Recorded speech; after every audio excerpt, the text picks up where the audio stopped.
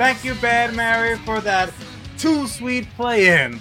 Welcome all you four-color funny book aficionados. This is U.S. Comics Cast, your HQ for all things comic book related. I am the OG John Rivera, the CEO and co-founder of U.S. Comics. And that must make me the other co-founder, the other co-host, the only COO in all the multiverse. Boom, boom, hybrid panda, Charlie Rivera. Happy comic book day, brother. I know personally of a 7'8" buxom lass that exists within the U.S. Comics continuity that is going to drive to Long Island and fuck you up, you moniker stealing son of a bitch. Much like Pest himself, I'ma climb up, boom, boom, and I'm gonna try to convince her that it is A-OK. My dear brother, steal. You cannot hold it against your personal Latino heat. I'm all juiced up this week. I'm living in trailer heaven. If it's not enough, we got the last Shang-Chi trailer. Awesome. Then at CinemaCon, we get the unexpected. We fell for it. Sony said, no Spider-Man trailer. And then they're like, haha, fuck your whole face. Enjoy watching this 2-minute teaser trailer 48 times. That trailer. And talking about it ad nauseum. Dude, from whence you watched it till about 2 nanoseconds ago when that music hit. It's all people can talk about. What was really awesome was this is multiple movies in one, this next Spider-Man, because it is a day 2 sequel. Like, literally, they're like, fucking the news is still pretty pissed off that Spider-Man's some nerdy teen, and he's like, I'm gonna use it to kind of get laid, which props to Spider-Man. He's like, this is the worst day of my life. Do you want to go on romantic adventures on rooftops while I complain about my life? The level of game that my man is kicking on that rooftop, I can only say it's akin to my man, the Doctor, Indiana Jones, laying there on the boat. Like, I'll give him this. For the most part, yeah, he thought the Nazi hijinks was behind him, but he's still gonna throw it out there like, I got a little black and blue. I gotta be what totally you gonna honest. do? That whole teaser trailer could have been like, remember that famous Spider-Man iconography where half his face is the mask and half his dorky ass Peter Parker? We're gonna show it to you. He's wanted. That could have been the whole trailer. All they needed to add there to have me truly fill the cup was to visually give me some wiggly lines. Like, if you gave me some Spidey sense, visually tingling, it would have been over for me. It would have been John clicking it off, headed to the pants store. And then, if that wasn't enough, John needing to go to the pants store still happened, because then we see an all too familiar pumpkin bomb click-clacking into frame. Not only a sequel, this is a legacy sequel. And then that might have been the worst goblin laugh of all time. I liked it. I still liked it, but that's because I too have been drinking. I'm gonna grab a knee and sit the next couple of plays out and just think about what I did. You can't do it. Let my team down, man. You can't do it, because just when we think that's that's as crazy as it's gonna get, straight up, my boy Alfred Molina is like, what's up? I'm back, bitches. All we need is your crotch from Amazing Spider-Man 2's graduation scene. Representing all. So we like to be as accurate on this program as there's a lot of irresponsible reporting, enough irresponsible reporting going up and down the dial nowadays. Okay.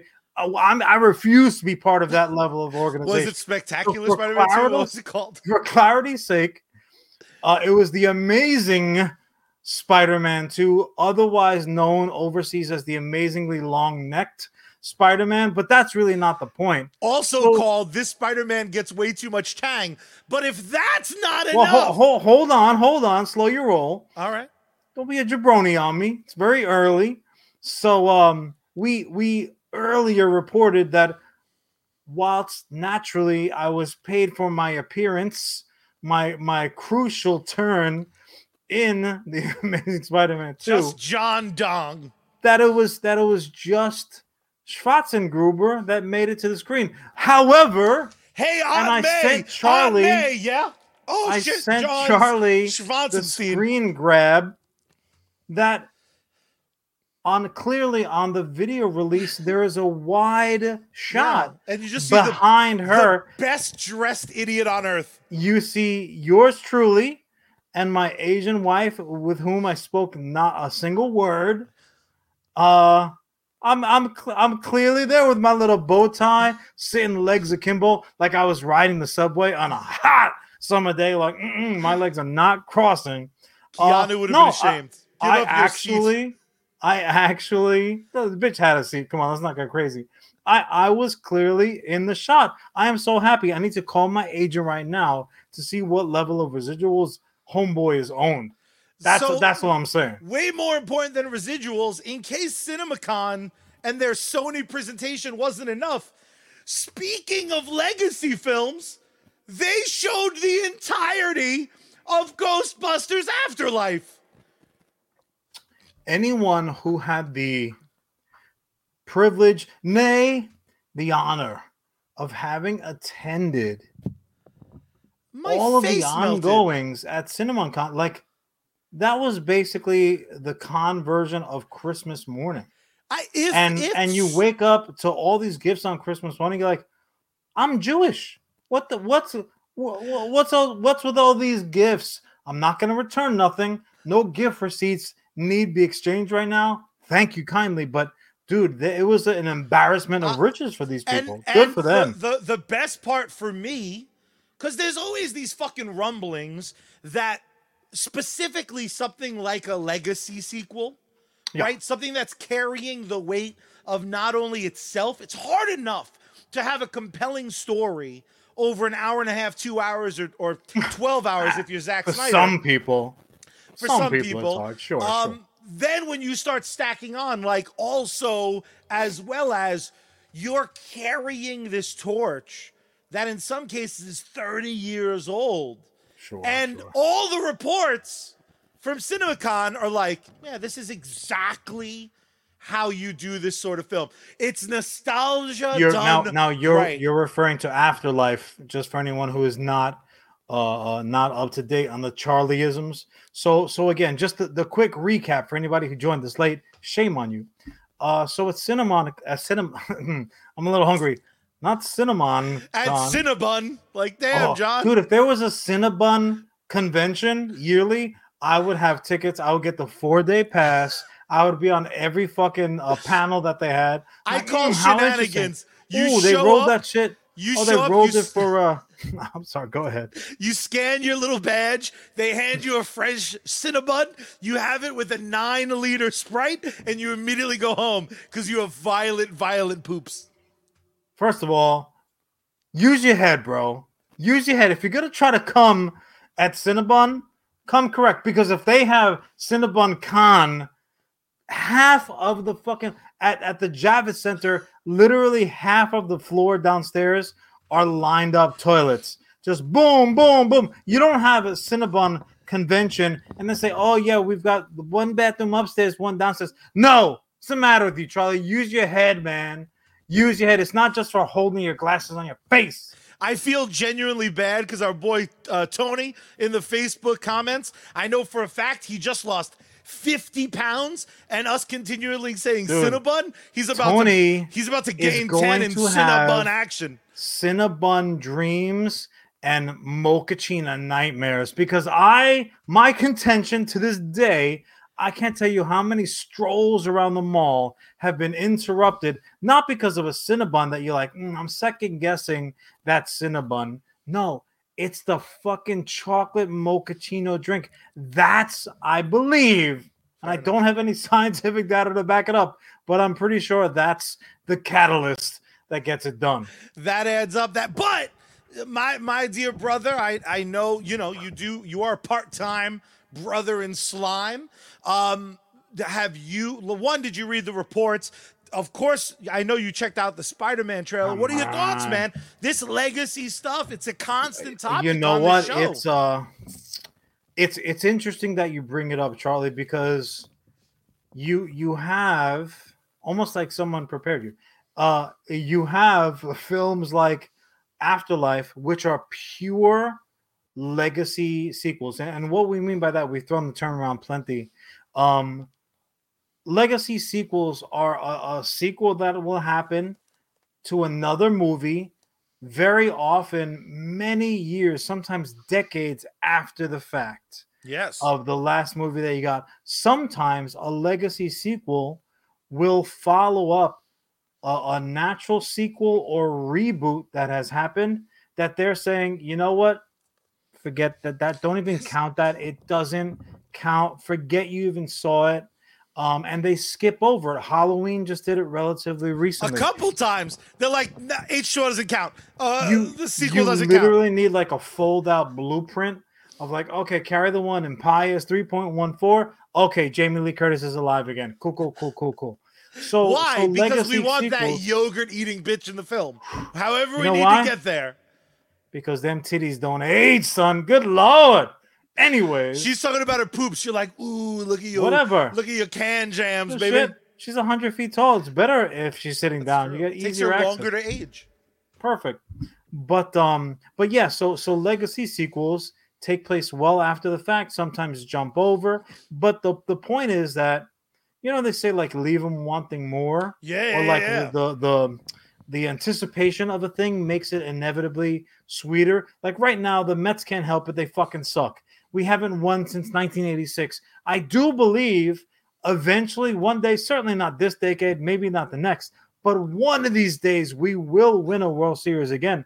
Probably by mistake, it'll be another Buckner pass ball situation. However, that being said, since we've waited so long, right? Because we've waited, it's going to be that much fucking sweeter. And that's what legacy sequels do. Now, it's interesting because Spider-Man both is and isn't a legacy sequel. It's like a cheat its code. own thing. But Flash is going to be the same shit. They're like, what do you like? Where's Batman? Get us a Batman. That is the funniest fucking thing about it. It's literally like a you know, it's like we were writing letters fucking since paper was invented, and they're like, nah, we got a telephone, and fucking two guys like, you know, I have a telephone too. What? Where were you yesterday? We didn't have shit Suddenly, yesterday. Today we have two. All sorts of motherfuckers trying to give me electricity. God. Now I've been by candlelight for a goddamn millennia, bitch. Oh, you had it? You flip on the lights like, oh shit, I'm married to her? I had no idea what she looked like. She looks way better by candlelight. What are you doing? Take this electricity shit out my house. Take it out my house. Is it copper wiring? All right, I'm going to take it down to the docks and sell that shit myself. The fuck out of here. But like, so something, what's screwed up about nostalgia in general is it'll carry you for a little bit. But it's never a guarantee. You're still playing with like a loaded dice. You don't get the set. You have one die that you know is going to be a 6. It's a calculated risk, and if you peer over my right shoulder, you'll know I am a student,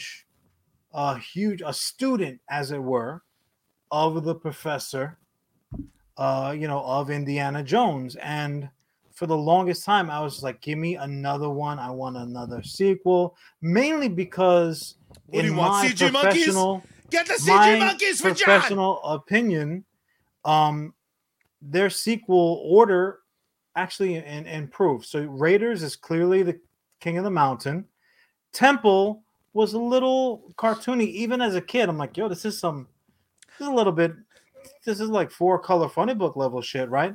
Then you had then you had a far more grounded story, relatively speaking.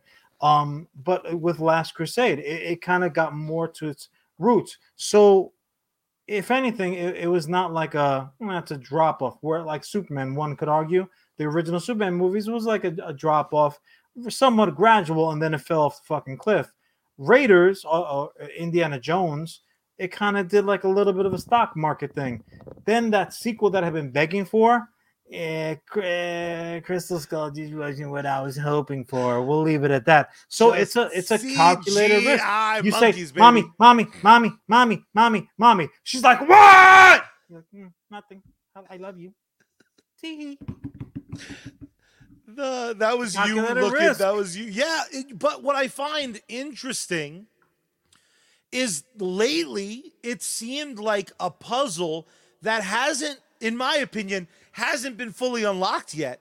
And now we're getting like 2.5.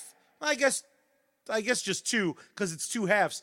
But the Star Wars 2 halves would be 1. Well, yeah, but it's that and a fucking full at bat, bitch. Because I was thinking Flash, Spider-Man, and Afterlife.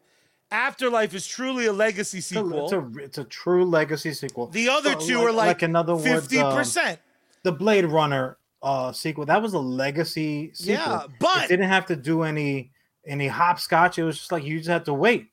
But Blade Runner, Prometheus, Star Wars, all of these, while they have fans, all of them, I think by and large, in hindsight, are considered unsuccessful. And with Star Wars, unsuccessful in what sense? Like you have to quantify that. Yeah, not in general consensus. The general consensus is the Star Wars prequels were not as good as 4, 5, and 6. Sure. The general consensus is the rest of the saga, 7, 8, and 9 weren't even as good as the prequels. Well, that's the thing. So we got the. I'm just gonna speak for myself because I think we've clearly established I am the fucking expert on most things.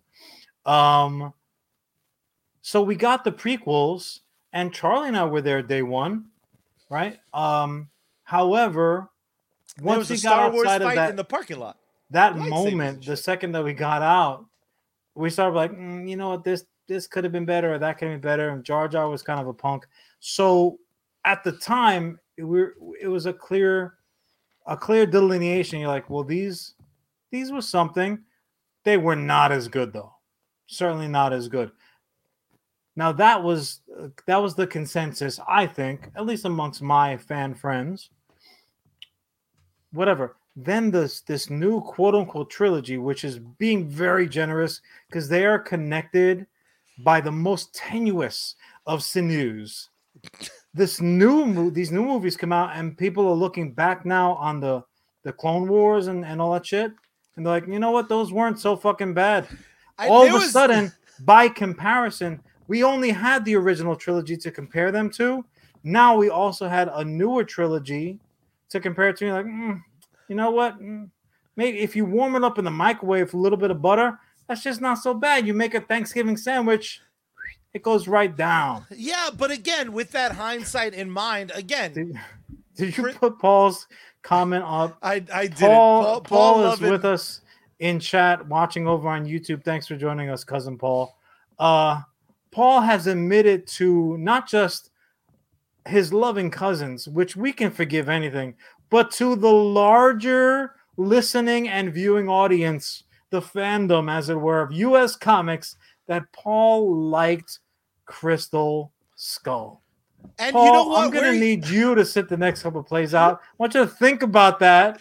See, the problem and we'll is get back to it. The problem is, while Paul is very quickly becoming famous in our pre and post show conversations for his excellent contributions, he's going down a dark path, very similar to Ellis, who just a few minutes ago very sincerely said Superman 3 was awesome. So we're just building this menagerie of viewers and show friends. See, awesome is one of those terms where you certainly if someone came to me and said, hey John, what do you think about Superman 3? My first whoosh, out of the holster, like a quick draw McGraw would not have been awesome. It was awesome, Ellis. It created awe. Like you felt awe. Maybe, you know what? Maybe it did. People can be filled with awe for different reasons. It just depends what piece of arm candy he dragged to the movie and was whisper explaining everything, because he likes them pretty and not so smart. I know your game, Ellis. There's probably some girl right now he's forcing to watch this, and he's like, they're brothers, and like, it's just bad. I got news for you, Charlie. It's not just Ellis, dude. I'm as guilty as they fucking come. Fair enough. But like you mentioned, so you have now, just so we don't get too crazily off topic, so we have Spiderman, Jeff Spiderman. And he's doing it beautifully. Honestly, the only pushback that I really heard was that it's almost where, and you said it to a degree also, like, whereas the prior Spider-Man movies, these newest iteration of Spider-Man that we're getting, were a little bit more like Sony wanted to play in the MCU pool, so they were like, they kept their Spider-Man standalone movies somewhat rooted, somewhat on the ground. The biggest departure that they said was, we're going to take him out of New York, when he's like New York's hero, aside from Daredevil, who may or may not have been alluded to in the trailer. You faceless lawyer, son of a bitch. But even just like the horns on the Peter sign, I'm like, that's either a Mephisto fucking cookie or that's a Daredevil thing. Maybe they were just going straight up New York City subway, draw the horns, but he didn't have a black eye. You didn't take one tooth out. Like, that would have been pure New York. But here, they're like, nah, you know what? We're taking a huge fucking bite at the apple. We're going to be literally throwing everything we can at the wall. Oh, remember this? Like, if Jamie Foxx is getting a glow up, his Electro is going to get a glow up, then I'm going to stand up and applaud. Because what America loves best is a redemption. So what they're doing is not just giving us, God willing, an entertaining story. Doctor Strange, he messed up a spell. Friend Casey threw that. He's like, so every story with Doctor Strange is because he fucked up a spell. Like the comics. No, it's not. That but 50% of it is. Yeah. And friend Jordan, contributor Jordan, said it too. He's like, Doctor Strange is always fucking shut up. Just because he's the best wizard we have doesn't make him good at it. That's not some easy shit, bro. He's no Harry Potter. Chess. It ain't checkers. He's no fucking Harry Potter. I like that. If anyone gets that drop, go ahead and DM me and we can be best friends. With all of that being said, I'm going to need you to make a bold prediction where not only are we living in the summer of punk, not only are we living in the fucking return of my boy, but we are living in the it took a long time this time. It took longer. I'm gonna say. It took longer. As a man who is not known for quote unquote taking a long time, you held out pretty good. Maybe you've been having a couple of Alex Guinnesses yourself. That's exactly right. But I'm going to ask you for a bold prediction.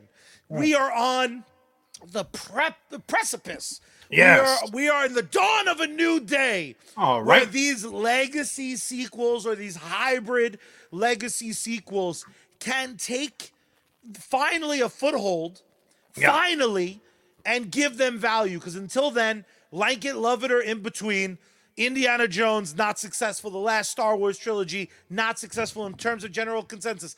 The 2016 reboot of Ghostbusters, not successful. Are we about to start seeing dinger after dinger after dinger of these films finally being worth their hype? Prediction time. Not one or two of them. No caveats, rule. No like asterisk, nothing. What's the rule going to be when we look back at this era? I'm going to say this. I'm going to boldly go where no John has gone before. I'm going to err on the side of optimism. I'm going to say, yes, we are indeed, if for no other reason than Michael Keaton getting back under the cowl, I think that absolutely, yes, we are seeing the birth of a new era of successful legacy sequels. And I'll tell you why. This is not just throwing some shit out on the wall and seeing what sticks. It all smells, but some of it sticks. The reason why I think that is actually, I'm going to go back and I'm going to borrow a Charlieism.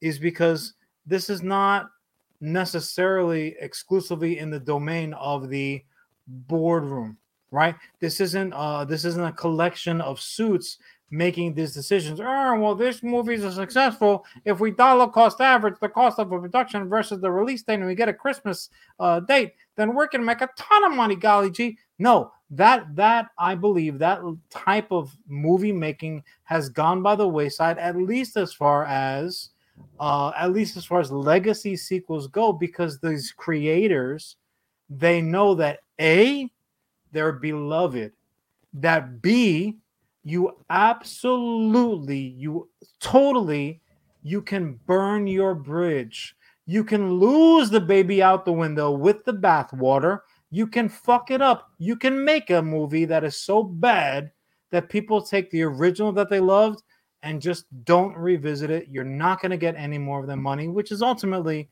the most important thing to these folks. So you have people who love the content making the decisions on how to approach these things. And I believe the newest Indiana Jones installment is going to say as much.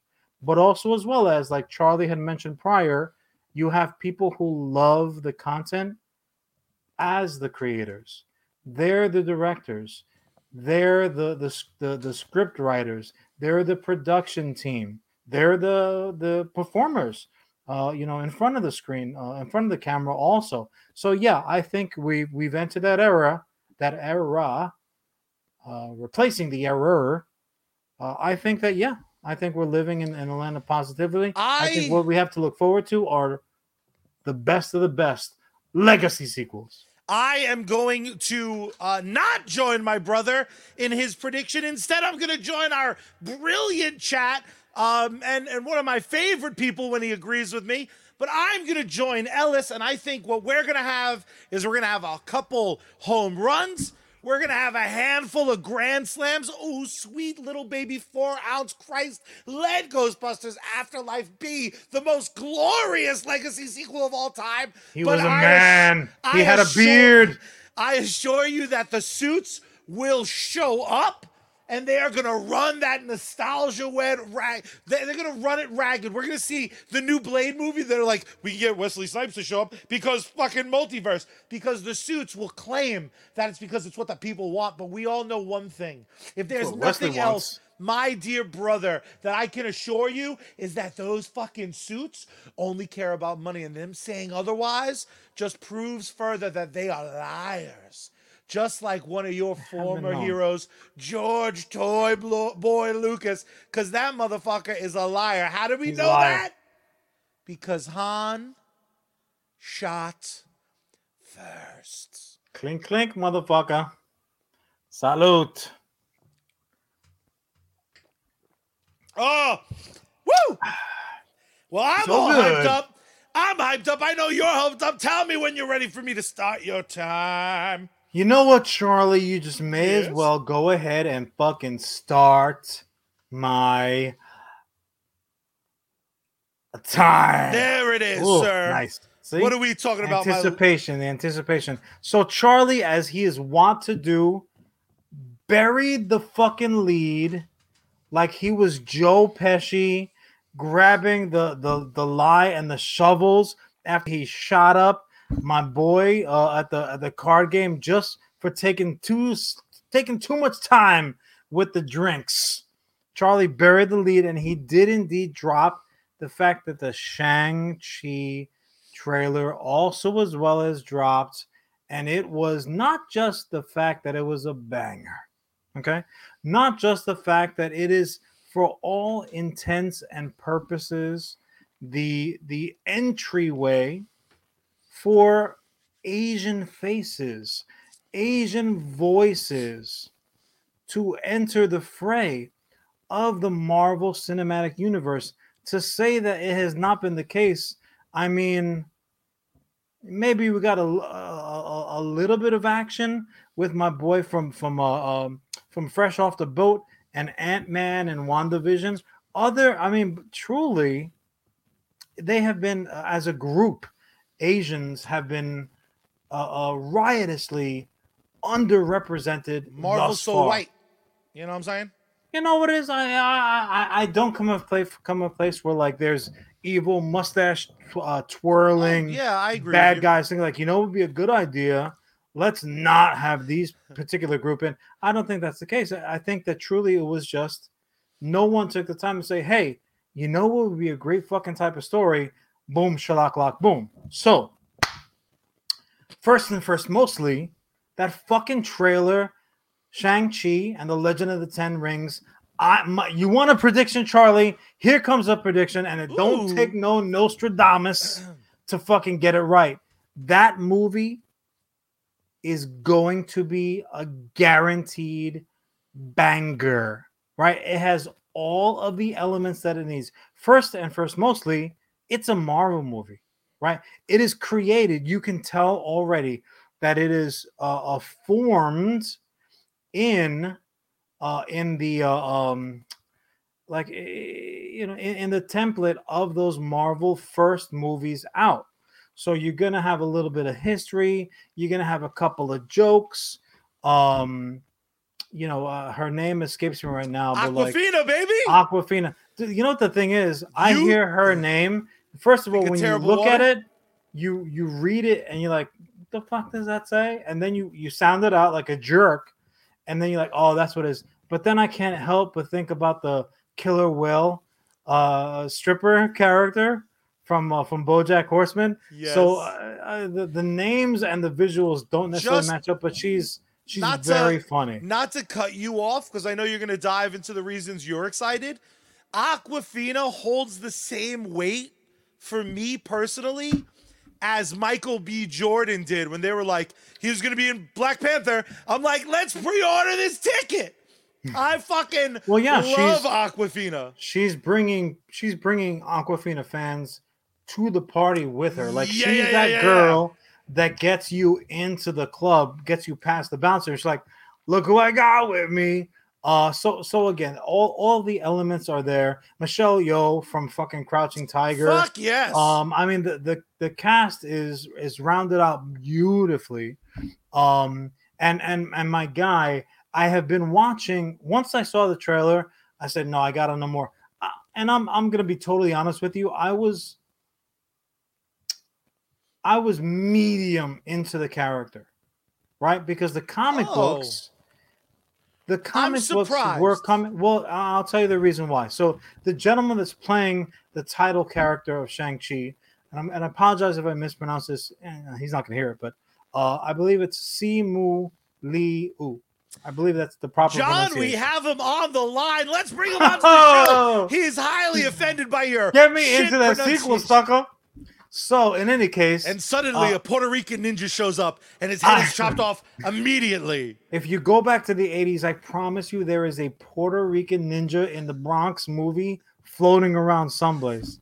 Yeah. So yeah, I jumped on and I said, let me check out. So he's done only a handful of interviews, and what a perfect freaking guy to portray a little known Marvel hero. Now, the reason why I say that is because I believe most people are coming from my school of thought.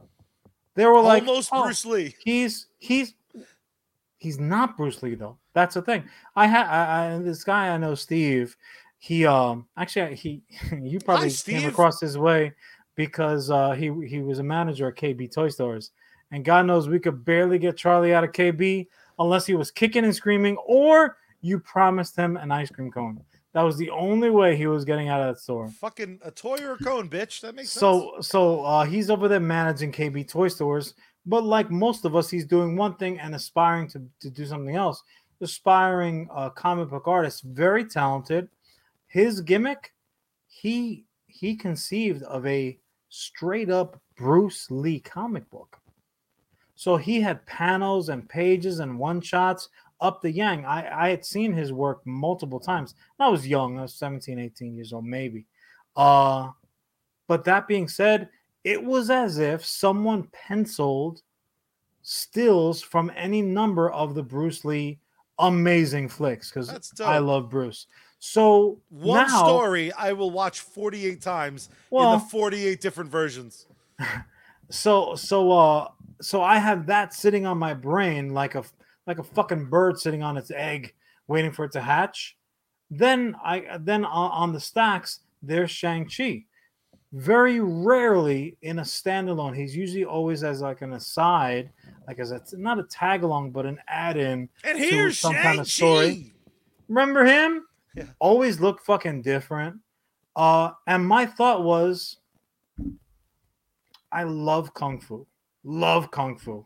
I love the fucking rings as a weapon. I think that is like the coolest shit ever. Whoever's idea that was deserves a cookie and a Look, hug. if you wanna run around in the Kung Fu world narratively, there is a ton of meat on that bone. There's like more meat on that bone than the fucking Brontosaurus chop that they bring out and they put on the Flintstones car that tips it over. That's how much meat is on that fucking bone. But he was as cool as he wasn't Bruce. So to me, he was like, he wasn't Fruity Pebbles. He was like colorful rocks, off brand, like a shelf below your Fruity Pebbles. It's in the bag. So, like, I need something in a box. Yeah, please. come on. If it doesn't stand up on its own, literally and figuratively, I'm kind of not interested. But it's 65 pounds. It's like dog food. So I was okay with him, but I was never super into him. Now, the irony is this. I fucking love Kung Fu movies. I'm a kid of the 80s, kid. Ninja, you could put ninja before, after, or in any combination of middle sentences. Make make it a word in any particular sentence, and 80s kids were like, here you go. And those fuckers did. There are movies from like 83 that are like Ninja Kill Ninja, The Ninja Story. When I said it before, I mean it. I almost guarantee you there is a Puerto Rican ninja in the Bronx movie on somebody's VHS tapes collecting dust right now. It's just like a warehouse full of them. But you know, I'll throw it right back to you, Charlie, before we go buck. You're telling me that as a character, you're like, yeah, Shang-Chi. I don't remember you having Shang-Chi cheats. I don't remember you having any Shang-Chi toys. All of those characters to me are all just like not quite Bruce Lee. So used what do you mean all of those characters? Oh, Charlie. Touche. Charlie, it is early to get canceled. All of there hasn't been a fighting game that hasn't been like, here's Juice B. Like all of them, and even the good ones, like Liu Kang was just a Bruce Lee ripoff until they wrote him a story. Was it Juice B? Is that because you want to start a bee farm? All I can picture now Queen Juice is B? a bumblebee. Now I'll give you credit. Oh God. Charlie's Juice B character, he's already kind of dressed correctly because he's rocking the classic yellow tracksuit with the black stripe that Bruce is so famous for. But now he's got to do karate and like how do you, a bee should not aerodynamically be able to fly in the first place. Now you want to give him nunchucks? He's going to be doing this. What are you doing to this poor little guy? Yeah, see, that's where you have it misconstrued, because Juice B, he's the ninja for Burt's Bees. Like someone tries to steal a $5 chapstick from Caldor, and he's like, "What's up? I'll stop you, sucker." Traditionally, when you get hired to work for a particular company, they don't insist that you get renamed to include the name of the company. No, he's like a mascot. He's like, you know how the Domino's thing steals Juice B. The Noid you're referring to? Noid, yes. Famously. Juice B is like the opposite. He like protects. He's like, you pay full price. And what's the juice consisting of? That's the new line from Burt's Beeswax. Now they make honey juice. Stupid. Oh, it's stupid, all right. It is stupid. Anyways, so I do feel that even more than an Iron Man situation where Favreau came out and released Iron Man, who was kind of like a B, no pun intended. I wish it was. Was a Juicy B, Stark. a B level character, a B level hero at best. I feel like that in the comic books, at least, Shang-Chi was maybe a C level character, maybe C plus if you're feeling generous. Yeah, I don't if like. You're comparing him to Shang-Chi somebody, even a fucking Avenger? Everyone's an Avenger. I couldn't tell you one. I'm an Avenger, bro. I'm a West Coast Avenger, but I couldn't tell you one Shang-Chi story. You know, again, but he would here's pop the up. funny thing. He fucked up the hand a couple times. He would pop up. First of all, in a world where Iron Fist is the wackest fighter that you can fucking put out there, Shang-Chi shouldn't show up. He's like, oh, Thanos, that sucks. Why don't you fucking call Iron Fist, you dumb defender bitches? Fuck out of here. Meanwhile, Iron Fist is like, there's a. I don't want to learn how to fight. Just give me the role. Not for nothing. There was a big rumor just this last week that a stunt coordinator for the Marvel Netflix they said he didn't want to do it. And they didn't say him, but they were like, they pretty much named everyone else, and they were like, what delightful humans to work with. They worked Charlie Cox. What a hell of a guy, working day and night to be the most realistic fighter. And he really did. I wish everybody put in that much work. That was white with blondish curly hair, lazy fuck. Charlie Cox could eat out for the rest of his life purely on the work he did for that hallway fight scene. Oh, that hallway fight. I know what you thought. I thought we were going a whole. I know what you thought. Moving on. Where it was like the thing Batman won't do in panel. Listen, I tried to move us past it, but fucking dum refused. He would not move on. Do you remember those amalgam comics where like they cross over? Catwoman came over to Marvel to. Anywho, but the reason, considering that he is at best, that's funny, at best a C plus character who is now getting the big screen treatment, the way that they're doing it, following that Marvel model, which has been nothing but successful, cannot argue the point. I don't want to fucking hear it. It's a losing argument. They are going to make a fucking star, not just out of Simu Leo, maybe, but the character of Shang-Chi, and he could too, because here's a character now that's really is going to flourish, seeing the light for in essence the first time. And it's not just in the Marvel movie mode, Charlie. It's not just that. It is a damn kung fu movie. Here we are in 2021, and I am getting a straight up 1985 Channel 9 Kung Fu Theater fucking movie, brand new.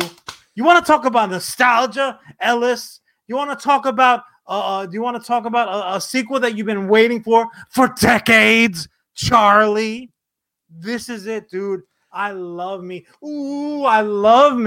some kung fu fucking movies. If you're out there, if you came up, if you're wearing the Adidas tracksuit, Adidas tracksuit, if you had some shell tops in your closet, you know what the kung fu movie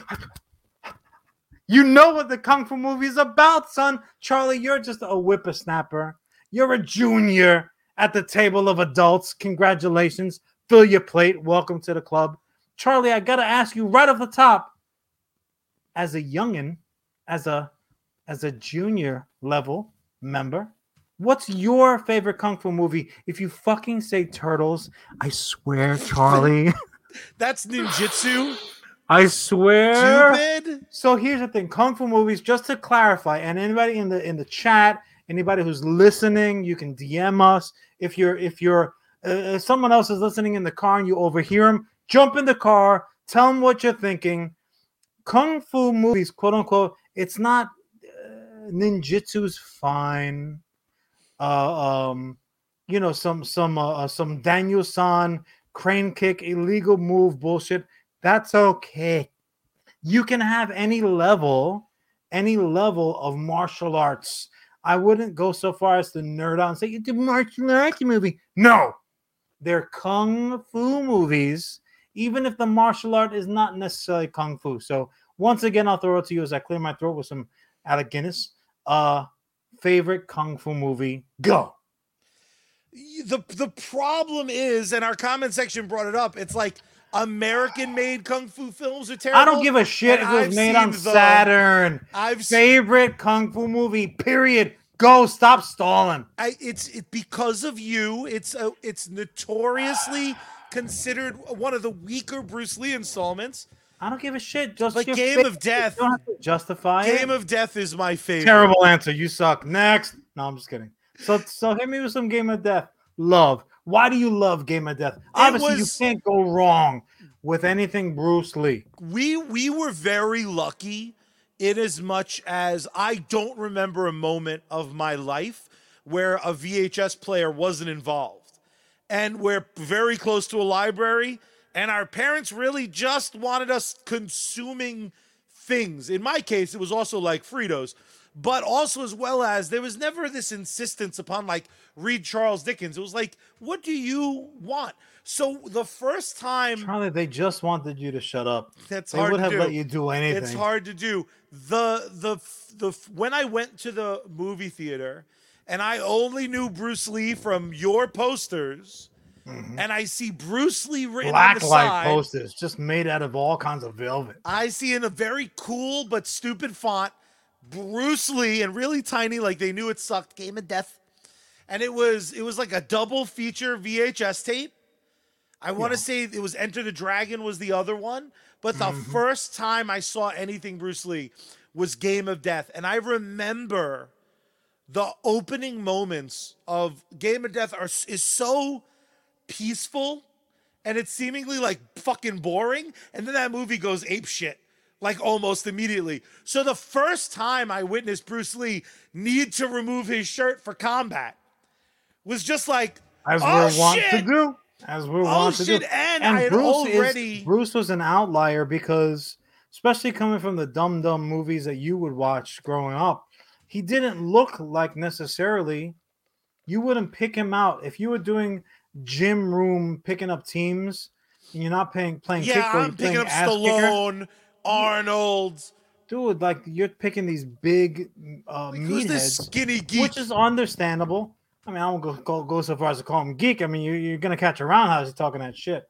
But it's just interesting to me that Game of Death spoke to you more because, like you said, I know exactly the double feature VHS tape to which you're referring to, but that was a double with Enter the fucking Dragon. But Enter the Dragon was the second film. So the first... Did you watch them both? Yeah. But this is my this is my point. So you watched them both. I'm not asking what your first kung fu movie was. But it winds up. You prefer Game of Death over Enter the Dragon. Because of the pure, that was my introduction. I got you. So it broke your kung fu cherry. Badass. Yeah, because again, I'd seen him as Kato go to a fucking time limit draw with Chubby Robin. Not that impressed. Then I see him fucking wrecking shop. So yeah, I was too young to acknowledge like better or worse. I'm just like this fucking I'm surprised 3-hour movie. Because especially with your retention level, you're like, this is just one fucking long ass movie. I literally he's on an island now. I was about halfway through that movie and I was fucking stripping a G.I. Joe and gluing felt together to make them a fucking kung fu outfit. Take long, dude. Like I fucking what's up? Now that being said, those movies, Bruce criminally we lost Bruce Lee far too early, but like we're talking about these movies from like the mid 70s at that point. Like these are vintage John level movies, and I really came up on even the kung fu theater that I made mention of Kung Fu Theater was like Channel 9 early early on a weekend. They would just play fucking random kung fu movies with like the classic goofy overdubbing. That's I think honestly, I think oh, you gotta be kidding. My time is up already. Charlie with his bullshit game of death. So you got 4 minutes, I bud. think that the reason why anime dubs get so much hate is because of I think it's a carryover effect from the kung fu flicks. Charlie, I have like a laundry list, so I'll just wrap through them. So we didn't just have Charlie's 2 movies from the 70s. We had in the 80s, we had we were overtaken here in the States with every damn ninja version that there was. Oh, your mic cut out. Did you unplug your mic? You might be muted. You're muted or unplugged. Yeah, I'm gonna talk over you. Nope, you're. I don't hear you. Oh, there you are. Yeah. So, again, in the 80s, we had a fucking ton of them. Again, Charlie, Game of Death, and Enter the Dragon. But even recently, we've had somewhat recent, like 90s, early 2000s, freaking Once Upon a Time in China is a straight banger. Most people haven't seen it. Shame on them. I don't know. I could probably do like a full hour and a half on it. We'll just leave it at that. Give me your top 3. What? All right. Who is not excited for the kung fu genre to re-enter the consciousness, the American movie-going consciousness. You know, Crouching Tiger, Hidden Dragon, we made mention of. That's a kung fu fucking flick. It was winning Academy Awards, and no one tried to replicate it. Really, hold fucking. You can't. You cannot replicate that movie. The closest I would argue, the closest that we would come to replicating it was something like The Matrix. But whereas The Matrix had outstanding action sequences, their story was so otherworldly that it dominated your attention span. You almost couldn't appreciate the kung fu that was happening. And credit to Kanunu because he really did train. That motherfucker don't mess around. You almost couldn't appreciate some of the magic that was going on. You want to talk about wire work? That this is invented for a fucking genre of kung fu movies, and Shang-Chi is just, frankly, is maintaining that magic. The fucking, I'll leave it at this. Anyone who's unfamiliar, you're like, John is just blah blah blahing. Go out and watch the 36th Chamber of Shaolin. Okay, so not just was it the gave birth to the fucking Wu-Tang Clan, not only did it give birth to some of the best rapping names on the street, it really speaks to it's King of the Hill. It really is for me. I mean, there are others that are masterful out there, but if you want to really have an understanding of the genre, you watch that fucking flick and you're gonna be like, all right, I get it. And if Shang-Chi even has a taste of something like that, if they can grab the smallest little dangling of it all, then they would have brought back one of my all-time favorite genres to the big screen. Obviously, I could not be more excited. I the more I see from this cast and their excitement, oh, my engine is fully revved up. But speaking of fully revving up engines, let's pay some bills. And another thing that gets my blood pumping and I'm just ready to go is listening to some sick nice tunes from one of my favorite bands of all time. And that, of course, is Bad Mary. You can find them on all social media at Bad Mary Band. You can support them financially over on patreon.com/Bad Mary. They have a limited edition t-shirt right now over on badmary.com. Already ordered, baby. You only have a few days left, so go show some love. Get that limited time and design. It's the one I voted for. Ooh, nothing better. Nothing I vote for wins and stuff like that. Exactly right. And what's great about it is you, by signing up to the Bad Mary mailing list, you get to vote the next time a shirt design comes. So buy this one and then have your voice heard by one of the best bands in all the multiverse. And my favorite part about Bad Mary, my friend, is every single place you can stream music, you can find the entire discography of Bad Mary. That Bad Mary Band. Anywhere on social media. Who else is paying to keep our lights on? Right here on Facebook, it is Sergeant Finesse. You can check him out on Facebook Gaming. You could also, as well as, check him out over on Twitch. He is bi-coastal. He does it all. Playing multitude of games. He plays WoW. He plays Call of Duty. He's going to be playing several other brand new games that are brand new to the market. So if you want to play a little catch me up, check out what the Sarge is doing. Be a Sarge alike. Don't be a sucker. But also, as well as, if you need a little pick-me-up, do yourself a favor like Neil himself. Follow the White Rabbit down to sneakenergy.com. So good. Throw him a like. Throw him a follow. Also, as well as, if you want some fresh new gear, go ahead over to geeksunleash.com. Use code SARGE at checkout. You can look so good. If you want to get some sneak energy in your life, use code SGT at checkout there. Don't be a sucker. Check them out today when Sarge is on deck. You salute. Hell yeah. And speaking of being on deck, brother o' mine, start my time. Boop. So what was a little bit controversial among some of my peeps that check out the show, and we talk all disgusting. Things. Marshmallow, sugar, gross. We all know that I detest marshmallow because that fucking Stay Puft Marshmallow Man always trying to give my boys in Gray the business.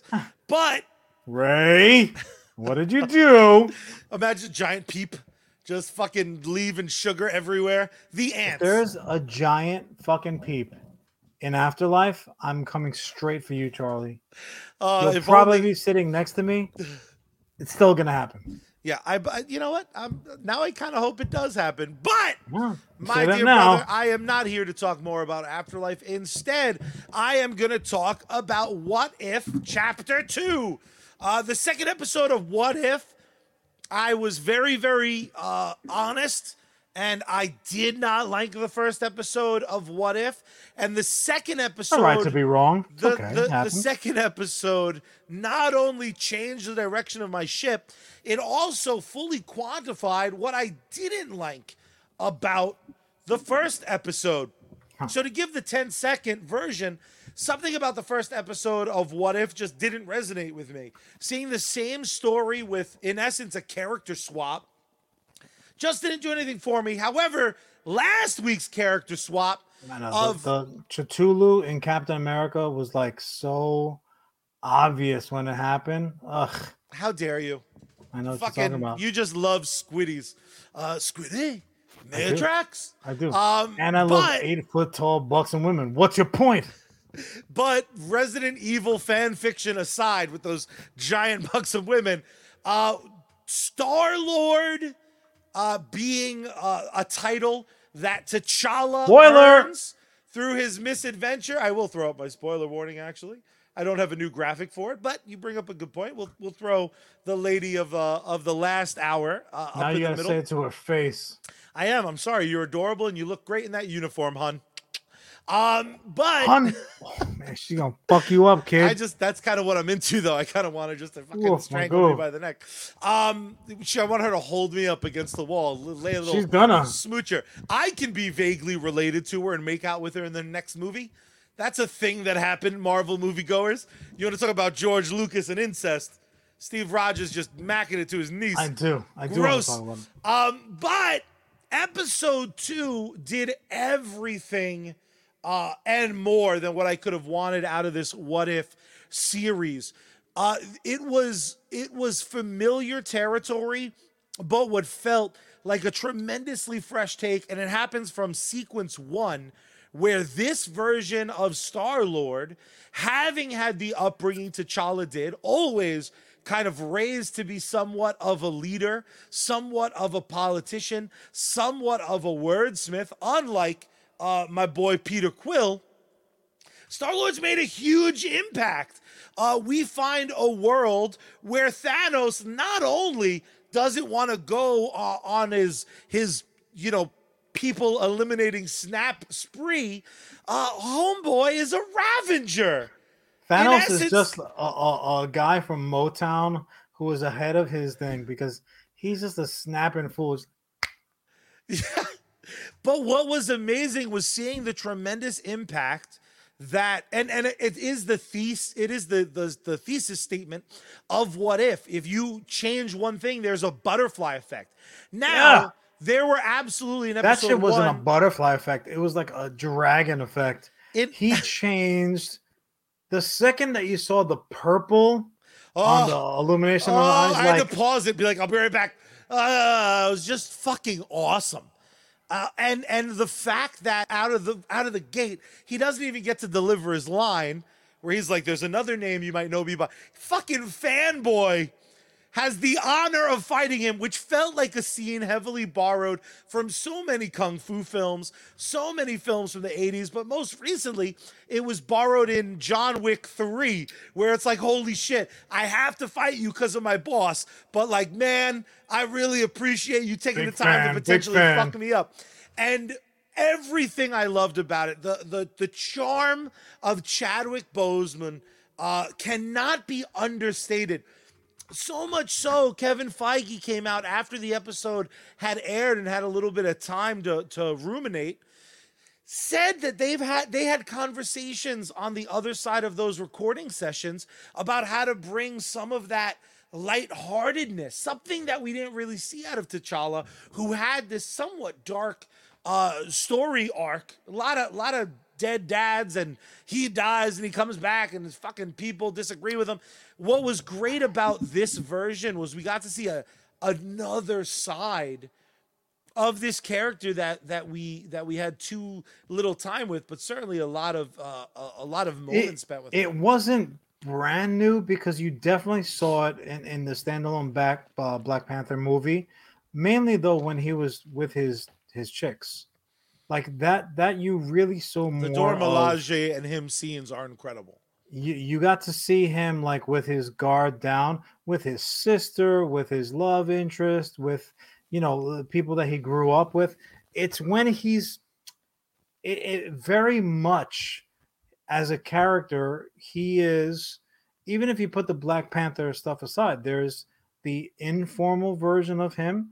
And then there's the formal version of him. Like the one that's putting on airs. Plenty of do-goodingness, plenty of having effect, in this case, not just on a country or on a world, but on a fucking universe. Like he was, again, we talk about butterfly effect, it was even bigger than that. Almost to the point where, I don't know if you had this experience, maybe halfway through, maybe less than that, I kind of sat back and grinning ear to ear, enjoying every minute of this what if story. What if T'Challa had become Star-Lord? What if he was the one that was abducted instead of Peter Quill? I started feeling a little bit bad for Peter Quill. Me too. It's the equivalency. It was like you are the starting quarterback for the football team, and you're doing your thing. You earned it. Right? It wasn't given to you. You earned it. You're out there, and somebody doesn't pick up the fucking blitzing safety, and he's coming from your blind side, and whack and he hits you like third period algebra, lays you out, and now you're hurt. Now you're on the bench trying to nurse your wounds. And the dude comes off the bench. The freshman off the bench has a fucking arm. Off the bench is like, go deep. Nah, go deep. And he is a fucking star. And then your guy is just like, I'm pretty good too. T'Challa was so much of a better Star-Lord than Peter Quill. I already am kind of mad at Peter for not doing what he had to do. with fucking Thanos. But I'm gonna leave that alone because ultimately that's it the worked problem. out They okay. stacked it. He's very open about his religious views. He had a very public divorce in real life. Peter Quill. Oh, you're talking about Chris Pratt. And then on top of it, they're like, also, by the way, he didn't replace Chris Pratt as your Marvel character. He also is gonna do some questionable shit. Like that's a tough fucking. But also as if Andy, I was Chris Pratt, I'm watching What If Chapter 2 like this. He could always throw on the replays of Park and Rec and be like, nah, you know what? I'm fucking adorable. I have bad news for you. What if episode 4 is what if T'Challa had moved to work at the recreation department and he gets married. It's a whole thing. Oh my god. He's just also he fixed Jurassic World. He doesn't let the little clone bitch let all the dinosaurs. Janet Snakehole would come running to T'Challa's way. Like I don't even know, dude. Like there would not be a delay. But one thing I really, really loved about this episode, and there have now been 4 Captain Americas in the Marvel Cinematic Universe, potentially 5, right? Because there was one that didn't get acknowledged because of the color of his skin. But you mean individuals who have carried the mantle of Captain America. So one thing that I'm here to translate for you folks. You're welcome. The fuck out of here. So what he means by that is, thank you, John. I really appreciate it. You're the best. One thing that lacked for me in the first episode was just how little was affected by Captain Carter. She filled the mantle oh so well. Hello? Oh God. Hey, what's up, bro? I'm good, man. I hate you. My arm's fine. I hate you. Oh, yeah, I'm with Charlie right now. Oh, you know that? Oh, Charlie, Bucky, he doesn't want to talk to you, but Bucky said to tell you, go fuck yourself. All right. Fair enough. Later, bro. I'll talk to you later. All right, we got bowling on Thursday. Make sure that arm is lubed up. Right, no offense to Bucky, and I sincerely hope he fucking right now guy. Is making a You sound like Amy Farrah Fowler right now, trying to say like the indie didn't fucking affect the story. How very dare you? Listen, here's my point. Seeing the thousands of effects that a different Star-Lord made on the universe was rewarding. In the same 35 minutes, I got to see a world play out completely different. Yeah, the scale was different. There's no doubt about that. But you know what, Charlie? I just want to throw it back to the original conversation that we had. I'm not going to stand up on a soapbox or like beat my ample chest and say like, I was right. Charlie finally acknowledges. Let's just take a minute to appreciate that ample chest. Looking good in that shirt today. I'm this close to making them dance, dude. Ooh, Brooklyn Nine-Nine, book me now. So I do want to say Charlie is like a real gentleman in his Charlie way, dancing around a little bit like a merengue contest. He's doing a little cha-cha. Charlie is doing the dance around, but ultimately what he's saying, folks, again, translation, here it comes. John was right. No. What if? Hold on a second. Let me finish. What ifs are fucking dope. By their sheer nature, on an issue by issue basis, nay, in this new era of Disney Plus, on an episode by episode basis, some are going to be more enjoyable to the particular viewer than others. Now again, we've established where you're at. I don't remember last week being like, this concept sucks. Let me just. You kind of did. We'll do the. I didn't. Do the replay. We'll get you back. don't. I produced the show. I'll just change it if it's true. Yeah, you're not allowed to cut it out. So that being said, that's the sheer nature of what if. Now, the current climate. Oh, the Nature's Summer. Hold on. Good Let me episodes? finish. Yes, that's exactly right. More so to the point, just like Black Mirror, just like Love, Death, Robots, just like even the Animatrix, in these anthology style storytellings, because it's not a uniform beginning to end story arc where you can say, oh, I loved The Witcher. Oh, I loved Captain America, where you have like a long running beginning, middle, and end. These are micro stories. So the nature that we're in, the climate of entertainment that we're in, forces a Charlie who's gonna watch them all. Let's be honest. That's also true. Forces a Charlie to say, I like this one more than that one. Look, nobody's denying that you indeed clearly liked the What If Star-Lord was T'Challa episode more than the What If Captain Carter was the hero as opposed to Captain America. But I would venture to say you don't have to do that. They're all invited to the party anyway. You don't go to a party and be like, I like this one. I don't like that one. You drink them all in. I do. To their face. I go, fuck you. Fuck you. Fuck you. You're cool. Fuck you. I think I'm out and I take a bottle of tequila. We're indeed answering a lot of questions that are non-comic book related in this episode. Yes. So no, but here's my point. I think for me, the success or failure of any of these particular episodes are how desperate I am to get more. You said something very, very eloquent last week. Eloquent, smart, sexy. So some of that's not accurate, but I do like that you threw in lies. I disagree. What a weird call out of your own shit. But my point is this. I think the best what if stories are ones in which part of you is like, oh, I prefer this over the main line. It's almost like when the Ultimates universe started in comic books, a lot of people like Ultimate Spider-Man blew their wigs back. For 10 minutes, the Ultimates threw their wigs back. See, but I would disagree really with that because with comics, it's very different.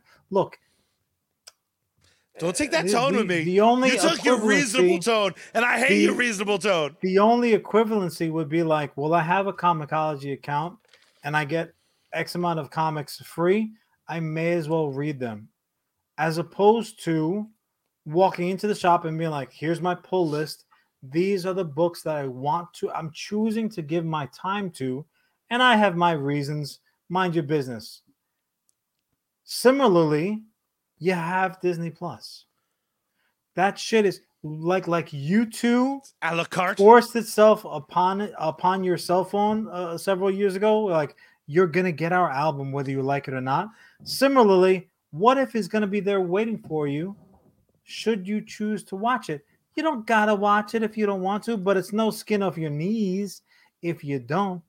So I would say, with comics where you can effectively choose, I'm going to read this, I'm not going to read that. The what ifs that are coming to you, they're there anyway. They're there anyway. If you watch them, you don't watch them, doesn't make a difference. Now, my question to you is... You're saying that the Disney money teat will keep what if coming for season after season? Basically. My question to you, though, is where does the inclination of fucking having a dick swinging contest come from? Why do you feel the need to say, I liked this episode was better than that episode?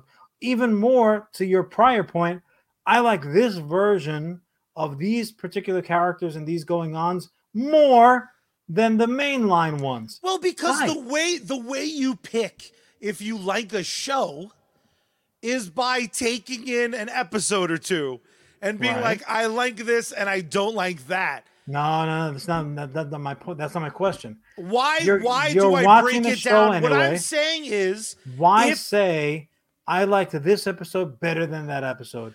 I liked this version better. Why can't it be like the little girl with hard and soft tacos? Why can't we have them both? Well, here I'll give you the answer twofold. One, that podcast would suck if it was just like things exist. Bye forever. That's a terrible concept for a show. So it's for effect. Is that what you're telling these good effect. people? I'm also going to say, sir, that I'm using it as a way of gauging something's awesome level.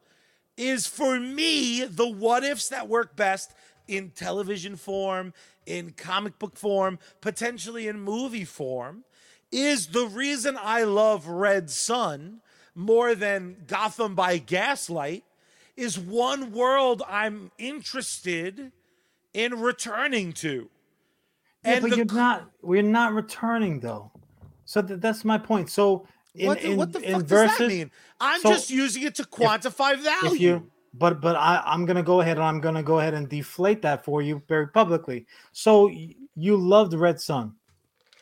You didn't particularly love Gotham by Gaslight, or more to the point, they were actually I liked them both. Yeah. But let's like whatever the case might be. Other. Whatever the case, you ranked them, right? You felt the need, like this goes above that. Yeah. Okay. And if your justification is, well, I want more of this, it actually goes back to very much so our legacy sequel conversation, which never happens. Like our topics never tie in, but this actually does. So if your justification is, I want more of that, give me more of that, you gotta be careful what you wish for, because also true. Kingdom Come, yes, is almost universally diminishing returns. Kingdom stunk on ice. Like I or every Watchmen continuation minus the show. But I'm saying, like, you can very much go back again, as Friendella said. You go back to that well one time too many. At some point, you're coming up with a bucket full of fucking dirt. Some things are better left like that. Of course. Good. And I'm not saying leave them wanting more. And don't get me wrong. For the most part, I do always say, like, more is more. Yay for more. Like, I'd rather hit that brick wall, and because I don't have to reread Kingdom. But how do you quantify liking things? So you, episode 1 and 2 of What If you saw, which episode do you like better? It's a tie? The fuck fun is that? It's not a tie. I have my personal preference. Point, though, is, hold on a second. My point is that that's not how I'm going into it. So in other words, a new episode dropped. Saying I'm crabby? Hold on.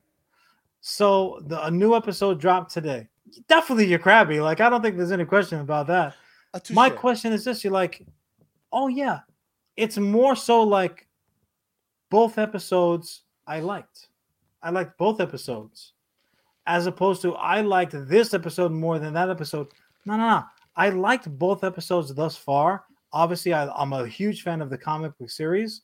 It's more to the point where, like, I'll be back next week. Let's see what else you got for me. It's really the equivalent of walking into a restaurant and saying, you know what? Chef's choice. Bring me whatever you fucking bring me. And, like, you're like, you know, I've had everything I've had here at this restaurant thus far, I've liked. So they're batting 1,000. Sure. That's my point. At what point at that restaurant, batting 1,000, you're loving the meals. Then you have a meal you like. Then you have a meal you don't like. Then you go back. You have another meal you don't like. You go back. You have now your third meal that you don't like. Statistically, 75% of the time you still like or love that food. How long do you go back? How many bad meals do they serve you? Until that number, until that power dynamic has shifted and you've had more meals that you don't like than you do like. So that's if the rest of like, What If the rest of What If is terrible. Yeah. Your expert opinion? No, your opinion. You watch it, you're like, ugh, this fell off bad. Now you and I are pieces of garbage because we would absolutely watch season 2. Like you saw 2 episodes you liked, and then they do probably 8 episodes this season or something. Yeah. So then they do the rest of the episodes you don't like. Season 2, Will you're I still watching. No, why would I be back for season 2? Of See, course not. I'm a piece of trash. That makes no sense. No, you're not a piece of garbage trash. people. You're a glutton. It's true. And what you're a glutton for is punishment. You're a glutton for punishment, man. Common sense does not occur naturally in these conversations for you in your headspace. It's very. I'm a show me person. Yeah. Oh, you got some dope shit. What do you got? If that first episode did not land for me, it would have taken a fair amount for me to come back for the second one for a few reasons. First and first, mostly my time is precious. I could be doing a ton of other things, and in all honesty, I probably should be doing a ton of other things. But I'm not gonna smell the milk constantly when somebody's like, "This is bad, smell it." No, you smell it, motherfucker, or do us both a favor, just throw it out. I'm a big enough man to admit that's not a fat joke. Fuck you, internet.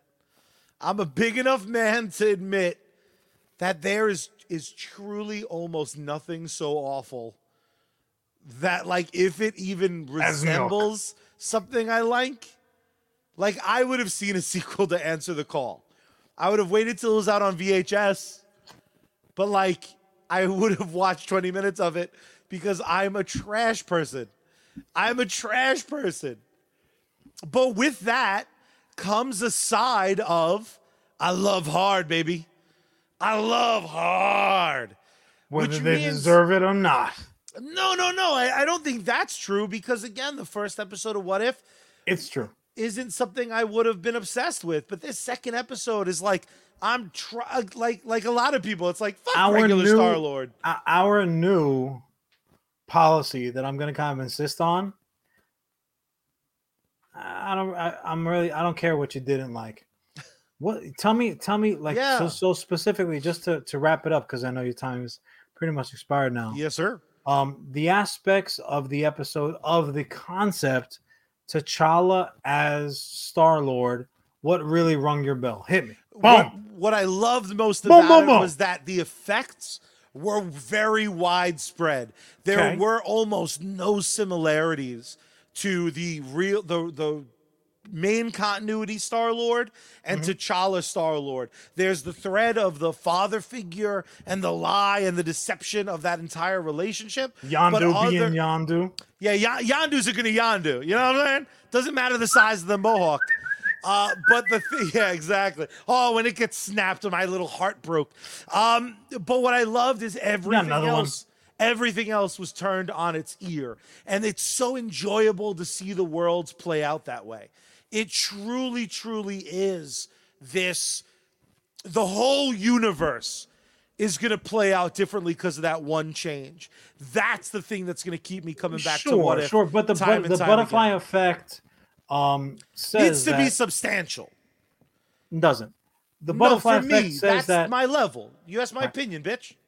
Well, I'm telling you though, like the theory, there are certain things that are going to seem like so much better. What they didn't really have go into are those things that were not better. It's like where was Gamora? Where was Gamora? Clearly Thanos, he didn't have his change of heart super early in the process.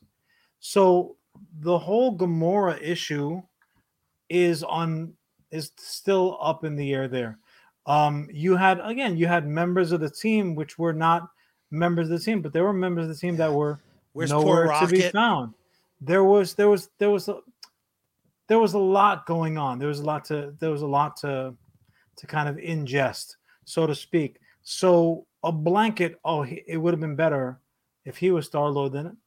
Yeah, in a lot of ways, there are certain things that would have been better.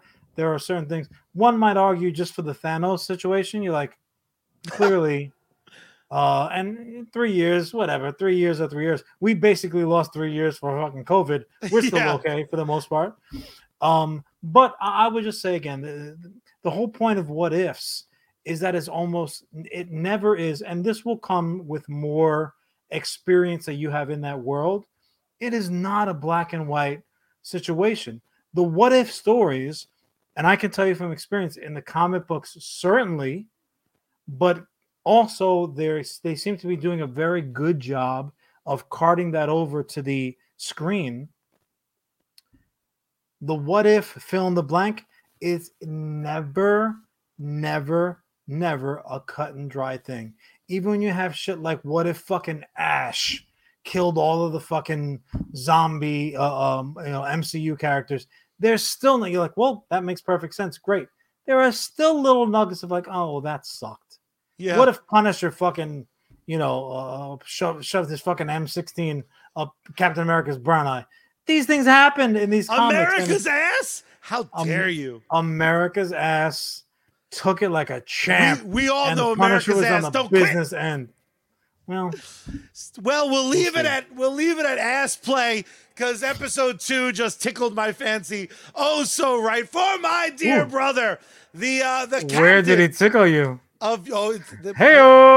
In Shirley, New York's ass. For my dear brother, the CEO and swole looking some bitch, John Boom Shakalaka Rivera. I, of course, he was gonna say boom boom again. Son of a bitch. And your CEO, Charlie Rivera, I got 2 things to say to you. The first is, welcome back to Wrestling, CM Punk. So happy to see you. I'm so happy to watch the West Coast feed of AEW. But my dear brother, there's one other way that we end each and every episode of US Comics. Why don't you tell these beautiful sumbitches across all of social media how we do the things we do? First, mostly you have to acknowledge not just my Olympic hero, but yours. And I'm talking about Kurt Angle, from whom CM Punk, the Punk, stole many moves. But once that's been established, there's only one thing left to do. First, you got to turn the power on. Then you got to turn the volume up. Then you got to, tune Bad Mary in. Open up the window wide and scream out into the night sky. Save me, Space Girl. We out.